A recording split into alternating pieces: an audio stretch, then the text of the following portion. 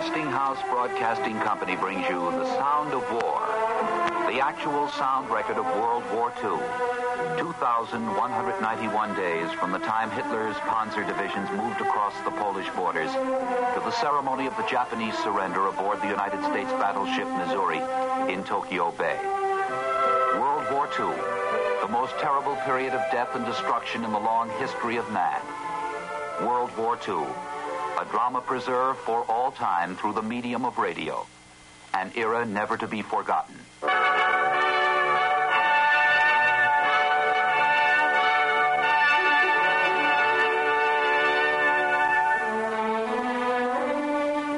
Tonight, the fall of France.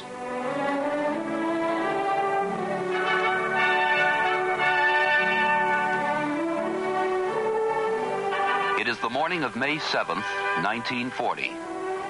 In the House of Commons in London, Prime Minister Neville Chamberlain is making his opening remarks in a debate that will decide the fate of his government. 1 month earlier, British troops were outgeneraled and outmaneuvered when Germany made a surprise and successful invasion of Scandinavia. The Nazis invaded Denmark and Norway.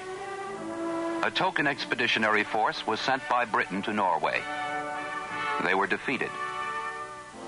Back in the home island, the Chamberlain government was set upon by friend and foe alike for their conduct of the war.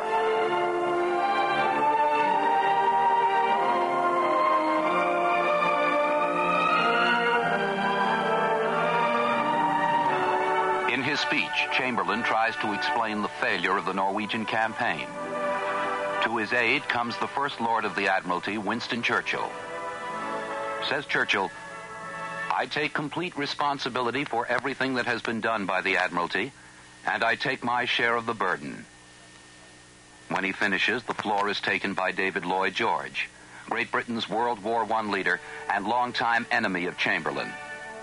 Said Lloyd George, "I do not think the First Lord was entirely responsible for all the things that happened in Norway."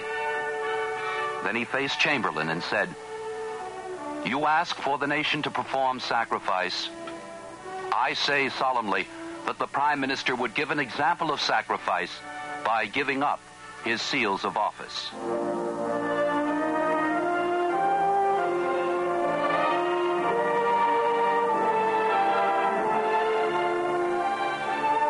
A brief recapitulation of the events leading up to the debate. Just 5 days before the German attack on Norway and Denmark, Prime Minister Neville Chamberlain made a widely publicized address. On April 5th, Chamberlain said, "After 7 months of war, I feel 10 times as confident as I did in the beginning. I feel that our position is now stronger against the enemy than it was in the beginning." Then came the statement that in 35 days would ring derisively through the House of Commons as his government began to fall. Said Chamberlain on April 5th, "When war broke out, it was natural, since German preparations were far ahead of our own, that the enemy would take advantage of his initial superiority and attempt to overwhelm us and France before we had time to make good our deficiencies. Is it not a very extraordinary thing that no such attempt was made? Whatever the reason, one thing is certain. Hitler has missed the bus."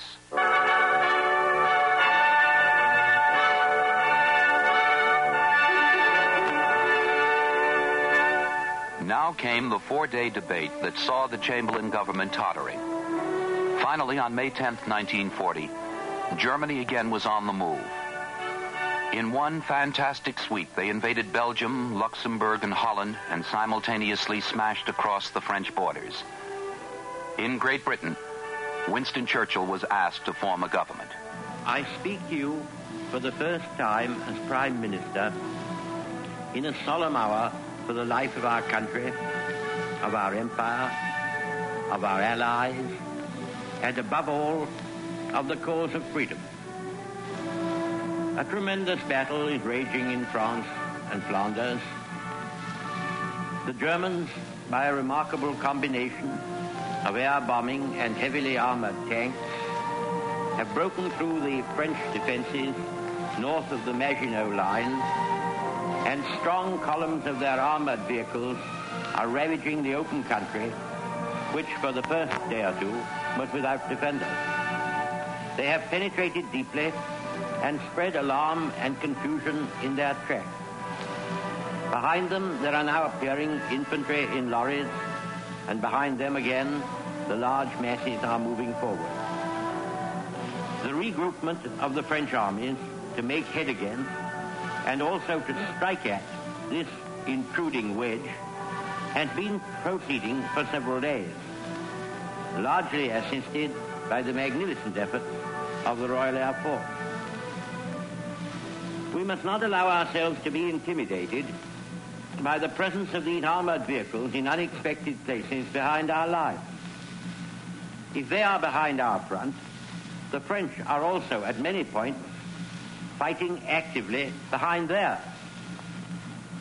Both sides are therefore in an extremely dangerous position. And if the French army and our own army are well handled, as I believe they will be, if the French retain that genius for recovery and counterattack for which they have so long been famous, and if the British army shows the dogged endurance and solid fighting power of which there have been so many examples in the past, then a sudden transformation of the scene might spring into being. Having received His Majesty's commission, I have formed an administration of men and women of every party and of almost every point of view. We have differed and quarreled in the past, but now one bond unites us all: to wage war until victory is won, and never to surrender ourselves to servitude and shame, whatever the cost and the agony may be. If this is one of the most awe-striking periods in the long history of France and Britain, it is also, beyond doubt, the most sublime. Side by side, unaided except by their kith and kin in the great dominions and by the wide empires which rest beneath their shield, side by side the British and French peoples have advanced to rescue not only Europe but mankind from the foulest and most soul-destroying tyranny which has ever darkened and stained the pages of history. Behind them, behind us, behind the armies and fleets of Britain and France, gather a group of shattered states and bludgeoned races: the Czechs, the Poles, the Norwegians, the Danes, the Dutch, the Belgians, upon all of whom the long night of barbarism will descend, unbroken even by a star of hope, unless we conquer, as conquer we must, as conquer we shall.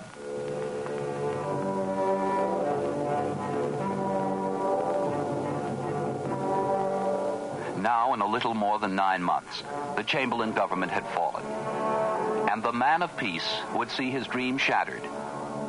And history would remember his declaration of war speech of September 3rd, 1939, when World War II officially began. I am speaking to you from the Cabinet Room at 10 Downing Street. This morning, the British ambassador in Berlin handed the German government a final note stating that unless we heard from them by 11 o'clock, that they were prepared at once to withdraw their troops from Poland, a state of war would exist between us.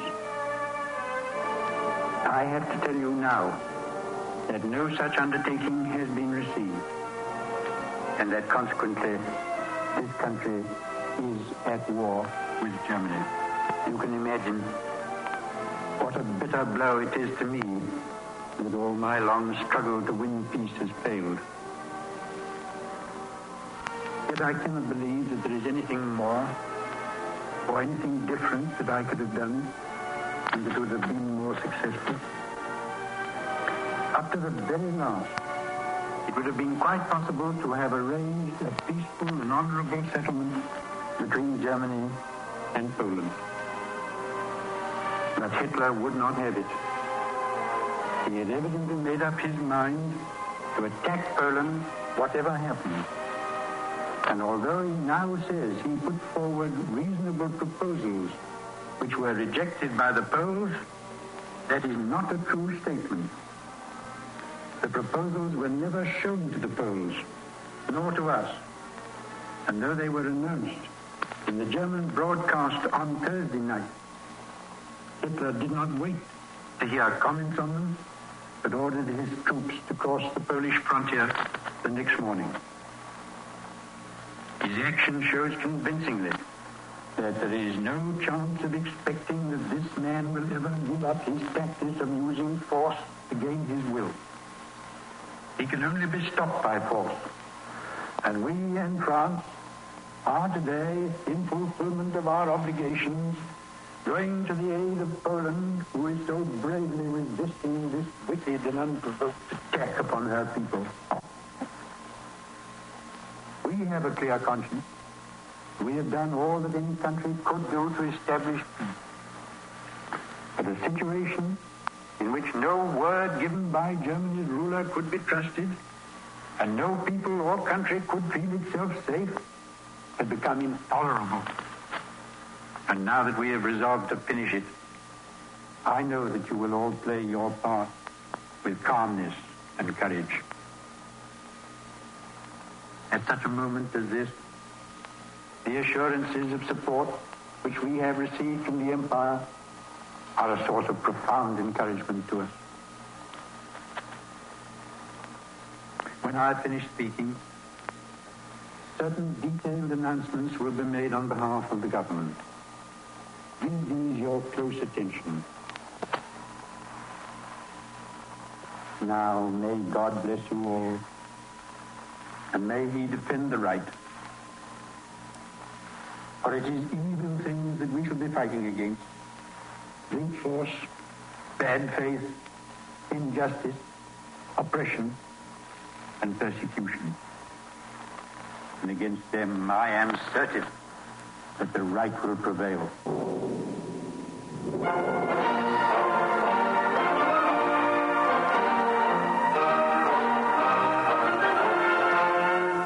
The Nazi attack across France was unstoppable. 1 month to the day of the assault, momentous news crackled across the transatlantic wires. News that buckled France in the midst of her most terrible misery.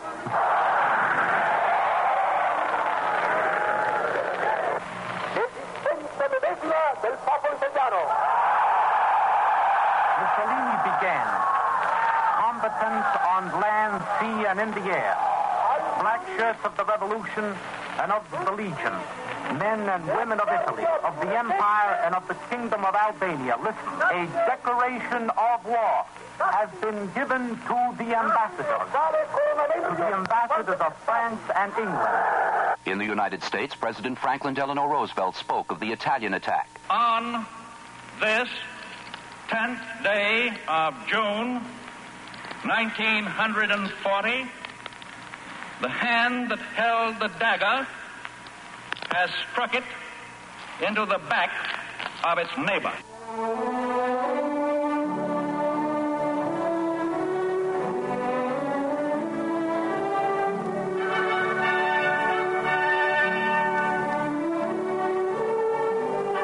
Italy had entered the war.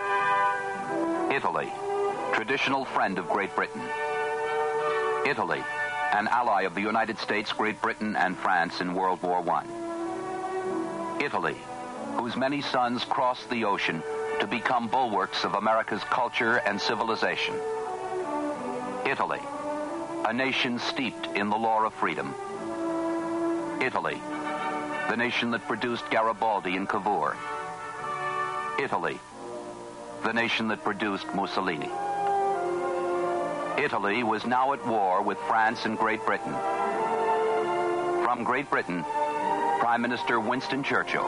Italians, I will tell you the truth. It is all because of one man. One man, and one man alone, has ranged the Italian people in deadly struggle against the British Empire. and hence deprived Italy of the sympathy and intimacy of the United States of America. That he is a great man, I do not deny. But that after 18 years of unbridled power, he has led your country to the horrid verge of ruin, that can be denied by none. It is all one man who, against the crown and royal family of Italy, against the Pope and all the authority of the Vatican and of the Roman Catholic Church, against the wishes of the Italian people who had no lust for this war. One man has erased the trustees and inheritors of ancient Rome upon the side of the ferocious pagan barbarians. There lies the tragedy of Italian history. And there stands the criminal who has wrought the deed of folly and of shame.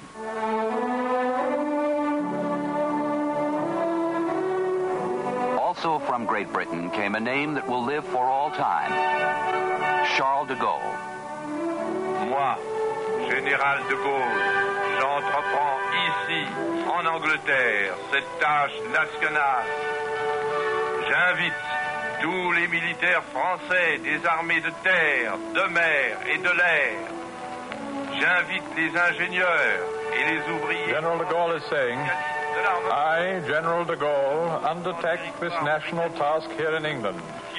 I invite all French fighting men in the Army, Navy, and Air Force. I invite French engineers and French munition workers who may be in British territory or who can contrive to get there to join me.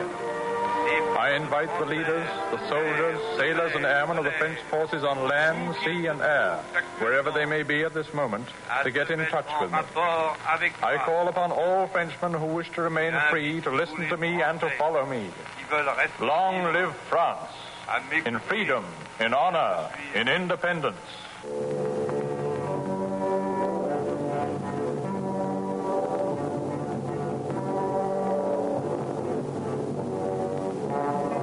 It is June 21st, 1940, the town of Compiègne, France. The situation, the signing of the peace between Germany and France. The place, a town 45 miles north of Paris, the town of Compiègne. Compiègne, the final humiliation of France. Compiègne, where on November 11th, 1918, Marshal Ferdinand Foch had directed the surrender terms to the Germans at the end of World War I. The scene was an almost unbelievable one. Compiègne would now become the surrender place of the French. From the relics of World War I, the Germans had gathered the same railway car used in 1918 for their surrender. It would be used in the surrender ceremony today. The French had built a museum near the surrender site. One monument to the days of 1918 read, "To the heroic soldiers of France, defenders of our country and of right, glorious liberators of Alsace-Lorraine." Another inscription of a monument read, "Here on the 11th of November, 1918, succumbed the criminal pride of the German Empire, vanquished by the free peoples which it tried to enslave." The proceedings took 27 minutes. An eyewitness to the ceremony. Hello, CBS. Hello, NBC. This is William C. Kirker now carrying on. Hitler himself was the first one to rise, and as soon as Adolf Hitler stood up to greet the French delegates by giving the Nazi salute, Herr von Ribbentrop and Rudolf Hess followed suit, while Field Marshal Goering and Grand Admiral von Raeder raised their baton, leaving General von Brauchitsch and von Keitel as the only ones to give the military salute. The French gentlemen themselves, in turn, greeted with the military salute, and all those present wore uniforms except Monsieur Noël, who was attired in smart civilian clothes. He himself was quite a contrast to the glittering uniforms which surrounded him. However, undeterredly, he took his place almost facing Herr Hitler who was sitting at the opposite side of that long green table with his back towards the statue of General Foch. Well, it was 21 years and 8 months ago that Compiègne was the scene of the signing of an armistice. And today, we are right here on the very same spot. It is the same car which was used that time, the same table, the same chairs. Only this time, everything is reversed. Where Marshal Foch sat that time, now Hitler sat. Where the German delegates had their place, now the French plenipotentiaries are seated. Everything is reversed. Then it was Germany who was asking for an armistice, and now it is France.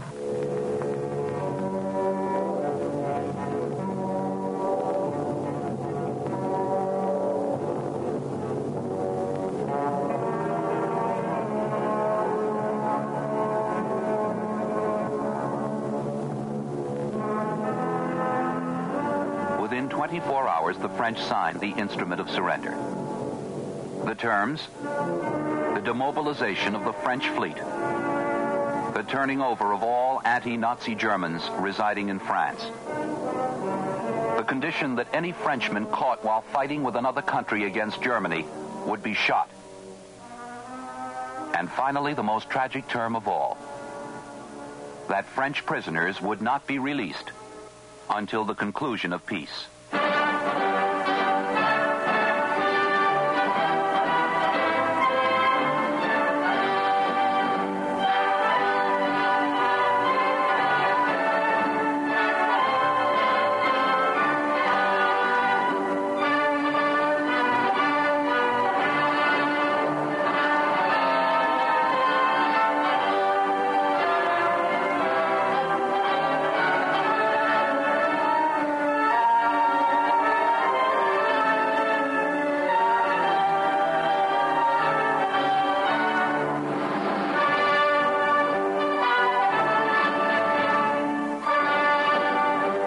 It is 4 years later.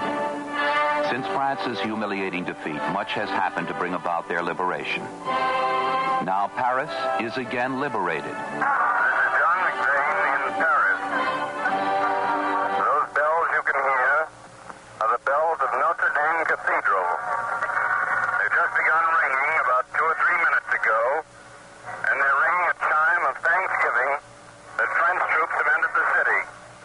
We just came in this morning with the first correspondence, the first American car to come in with these French troops, and we've just had a big street fight here right in the square in front of the cathedral.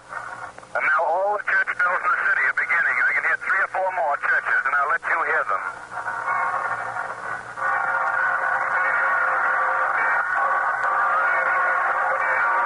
We've just had a big fight here in the square in front of Notre Dame, and we're all lying on our stomachs and hoping for the best, but we hope that's all over now, and that these bells that we hear are a sign that the last German resistance in Paris is cleaned up.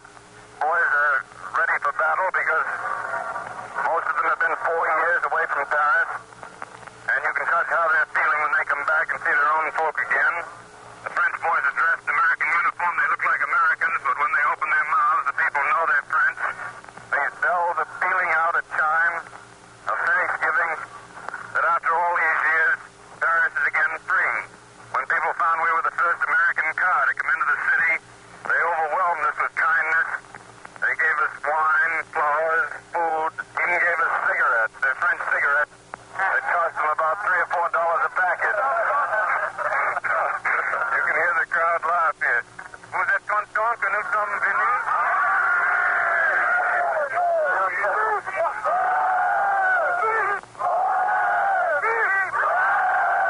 You see for yourself how happy everyone is that we're here. He says we're very happy that the Allies are here. All right. All right. He says all right. Everything is fine. Now I see a very pretty nurse here. Vous êtes content aussi? Oh oui, très content. Bonjour. She's very happy to know. And he says we hope that the Germans will be pushed farther back. So France has again returned to the family of nations.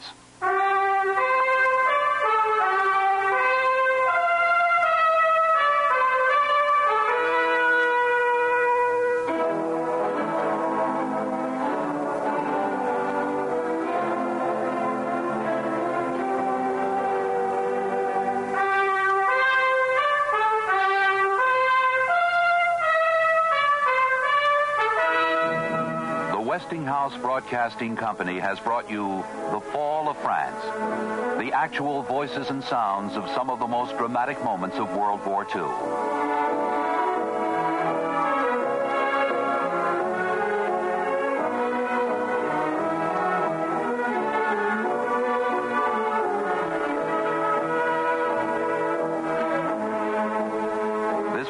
Was written, produced, and directed by Bud Greenspan. My name is David Perry.